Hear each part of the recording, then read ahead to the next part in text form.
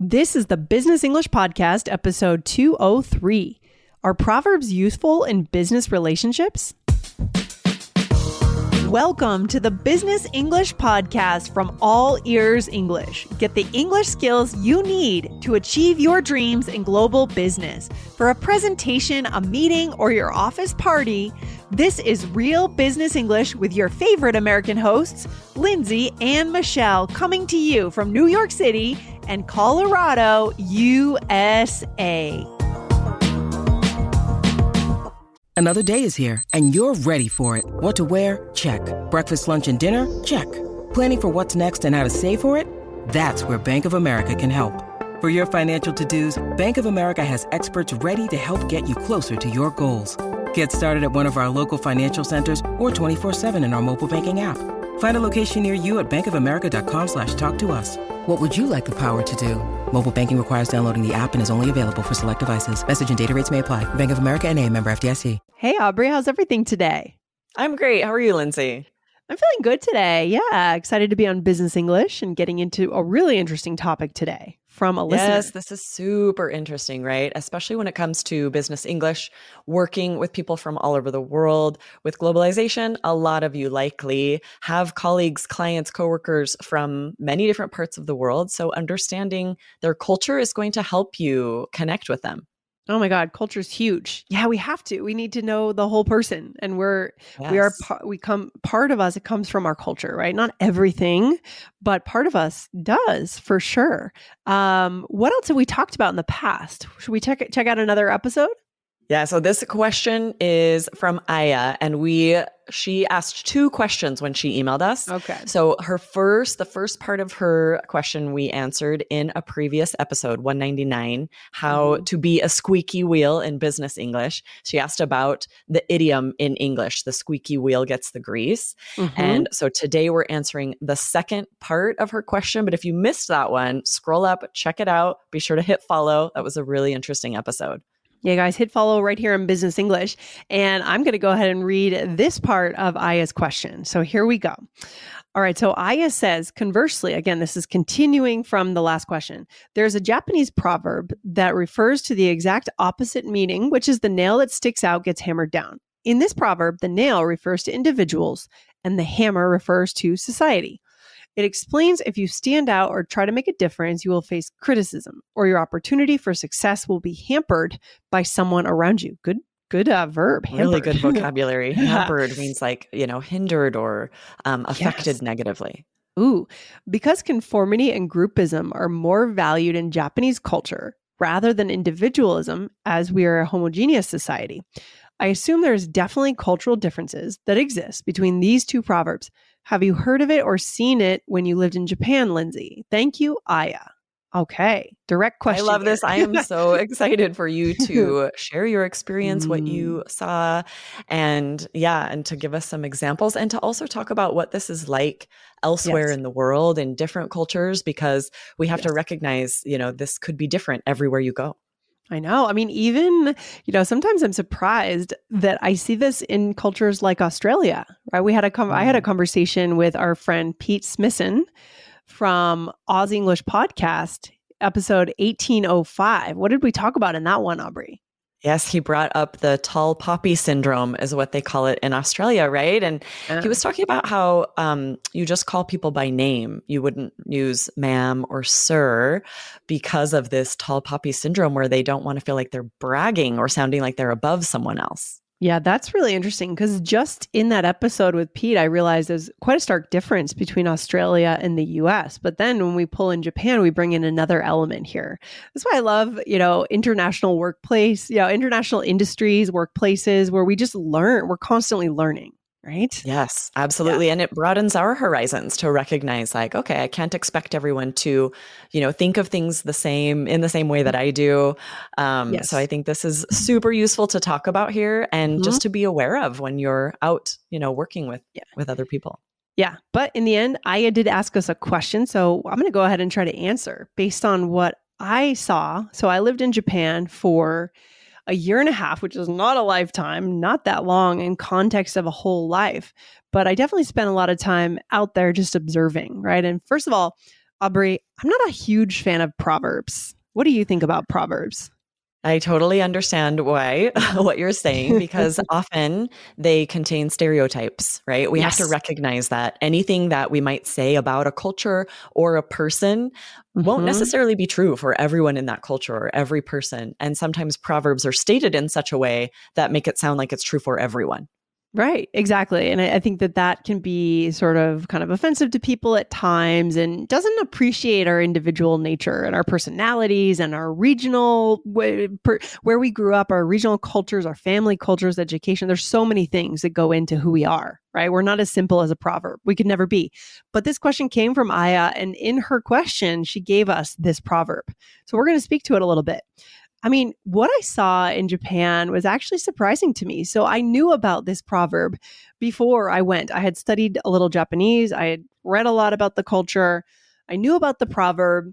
But what I actually saw was kind of the opposite of the proverb. I saw a lot of subcultures in Japan, especially around fashion, really interesting and creative displays of fashion, different groups that dress in different ways.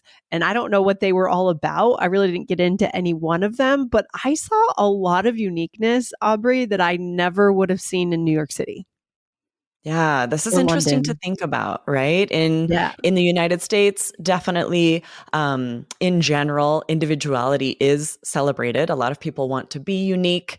They Hmm. feel that they will be more successful if they stand out from the crowd, and they will, receive benefits from that. But Hmm. often, in the United States, you don't want to be too unique, right? You wouldn't want to wear like really Right. extravagant clothing. Often you sort of don't want that attention. Whereas in Japan, you saw that sometimes that was appealing. Yeah, yeah. And so I started to think, why are these extremely interesting subcultures so popular in Japan? And people seem to go really deep into them. There's an interesting article in the Tokyo Weekender that we could send our listeners to by Lisa Wallen on July 15th, 2022. And that does talk about the different subcultures. I would love for our listeners from Japan to read it to tell us, is this correct? Is this accurate? Because again, we never know. This is written by, I think, someone in the US. But a sense of community within these subcultures makes me think maybe that's why they become very popular. That uniqueness becomes normalized, and then there's a community built around it. Yeah. Yeah, this is really interesting to think about, because when there are subcultures in the United States, Hmm. I feel like there is often still this drive to be sort of the best or the most successful even within the subculture. Yeah, true. Right. So it would be Good interesting point. to see what Huh. this is like in other countries. Is that the case, or is That's it really more, interesting. tall poppy syndrome like it might be in Australia, where you're wanting to all succeed together? That's really interesting. That's a good. So the need to achieve, even within a subculture that Right. is supposedly a community, but within the U.S., what are you thinking about in terms of a subculture? You said gamers, maybe like Yeah, gamers, specifically, I'm or thinking about my son watches these YouTube videos, and they're like Mhm. gamers that do, they're showing you how to beat the game or play the game really well. Okay, And yeah. they've got this subculture, right? There's this community, they have all their followers, but then they are each trying to succeed and monetize Mhm. that. So to Mhm. be the most well known within that subculture is for sure big in Yeah, the US, possibly in other countries as well. for sure. Yeah, so that's interesting. So even within a place where there are strong subcultures within so does the greater culture call to us to like exceed or succeed within that group, or does it call to us to blend in and focus on the community? That's super interesting. But anyways, my experience in Japan was I was really surprised and fascinated by what I saw, just street fashion, just the different trends, and more than Interesting. trends, those subcultures on the street in terms of fashion, really striking.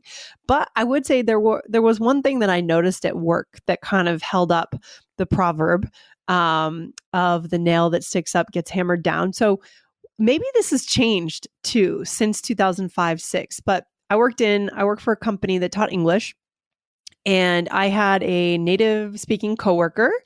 And then there were teachers of English from Japan that I also worked with, my colleagues. We were all pretty close, actually. We hung out a lot on the weekends. And then there were two managers who were Japanese as well.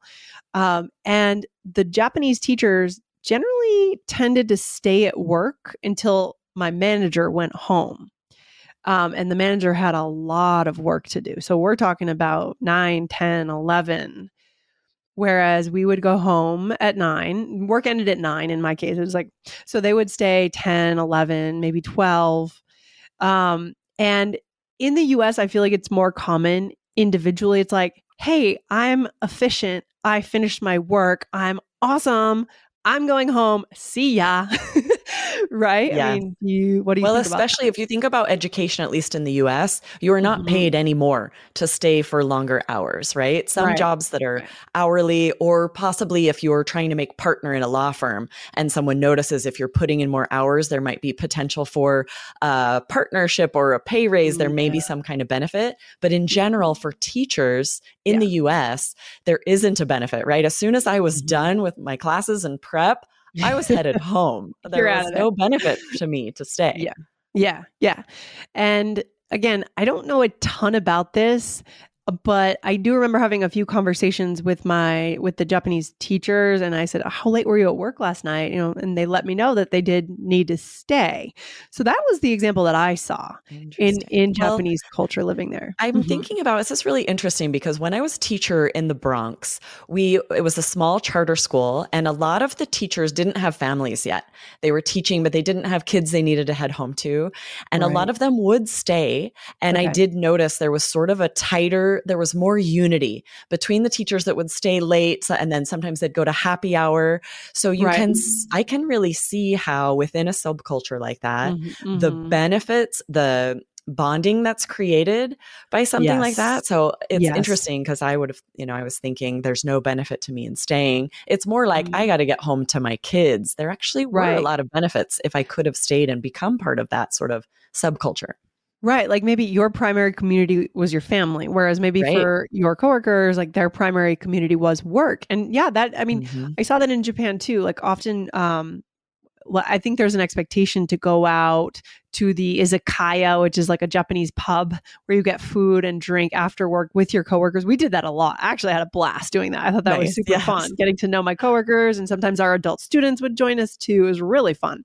But there's an expectation in the business world, like for in the more corporate world in Japan too, that people will go out. If your coworkers and your managers going out, you would go out. At least there was. And I want our listeners to chime in here Yes. because this could be out of date knowledge, right? This is years ago. This is I know. 10, I would 15 love to years ago. know if Yeah. this is still the case or if it has changed a lot. And we're chatting sort of about what this is like in the business world as well. But it's making me think of a proverb or an expression in English we have that is, the cream always rises to the top, Tell which me is about sort that of one. the opposite of that. The nail gets hammered down, right? It means that those who work the hardest, those with the best work ethic or the most skill, maybe the strongest moral character, will find success.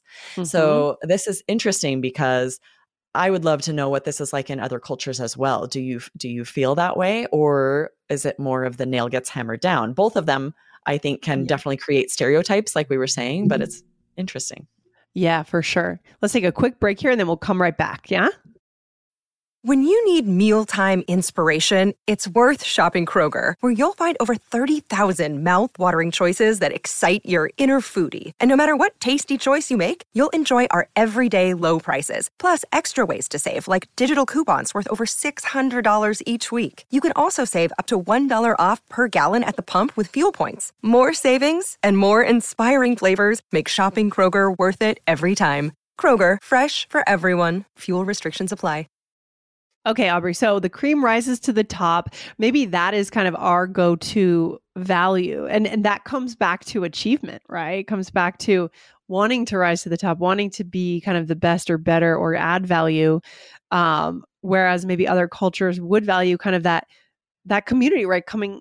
Relating. I don't know. It's fascinating.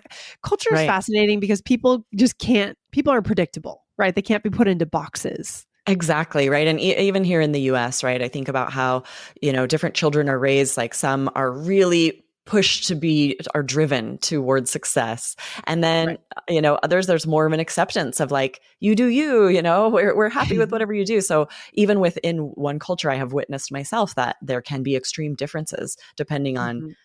how someone's raised, how the attitudes their parents have about the business world. So that's, like you were saying at the very beginning, Lindsay, it's really difficult to put people in a box, to even put a culture in a box. We have to recognize that there will be outliers no matter what we witness. Oh my gosh, it's so true. So did we answer Aya's question? I'm not sure if we did. I think so, right? I love that Aya was asking about your experience in Japan, because this is fascinating too, to be within a culture and recognize it and really respect something about your own culture, but want to know, what did this look like to a foreigner, to you, to someone coming from another country, and what did you what did you observe? I feel like, my main point here is travel complicates your idea of life, which is healthy. Like, we need to be our perspective on people has to be complicated. It should be complex, because people are complex. They're never simple. They never follow, there's so many factors, right? There's history, there's our family history that can affect who we become. So the more complicated think of culture, the better.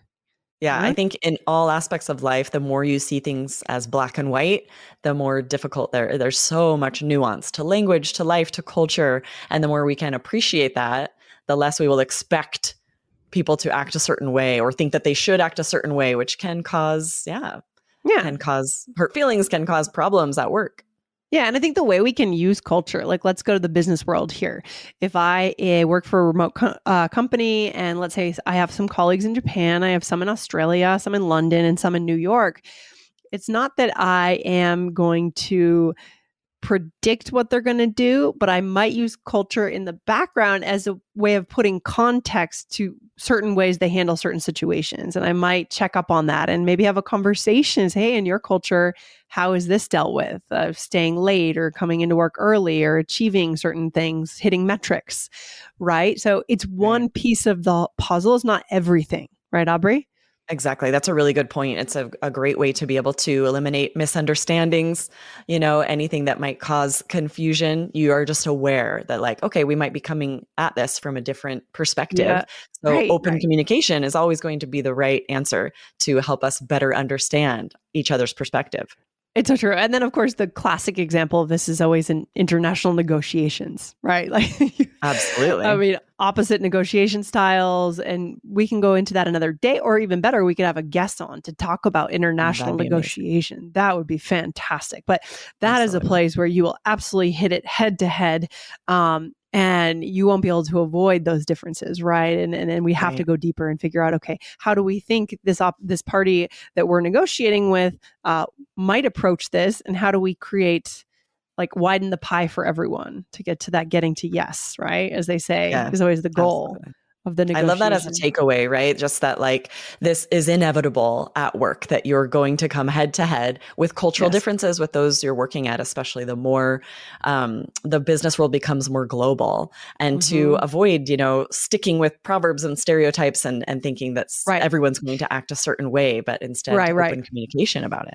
Yeah, moving beyond stereotype, moving beyond Proverbs. Let's go for a 2.0 version of Proverbs, whatever that is, more complex. And also kind of, just because we're all working online now doesn't mean culture doesn't exist, right? Because we're on, even you and I, right? So you're in Arizona, I'm in Colorado, Mountain West, but we come from two different upbringings, but we're here on this recording now. So there might be assumptions that we see the world in the same way, but we don't necessarily, right? Exactly, right? And the more we communicate about it and understand each other's culture, the better success we will have at work, and the deeper the connection will be, always.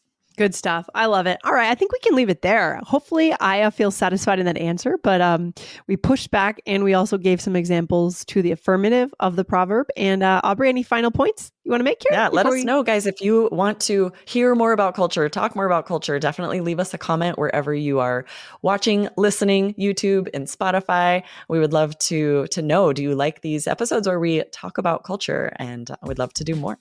All right. Good stuff. Aubrey, I'll talk to you soon. Have a good one. Awesome. You too. Thanks, Lindsay. Bye. Bye.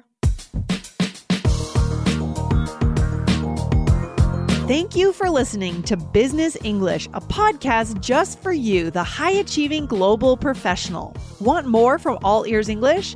Don't miss our biggest and best podcast with 8 million monthly downloads. Just search for the All Ears English podcast and hit follow to get 4 new episodes per week on fluency, American culture, grammar, and so much more. Or tap the link in the show notes. Remember, we believe in connection, not perfection, when it comes to learning English. Follow the All Ears English podcast now.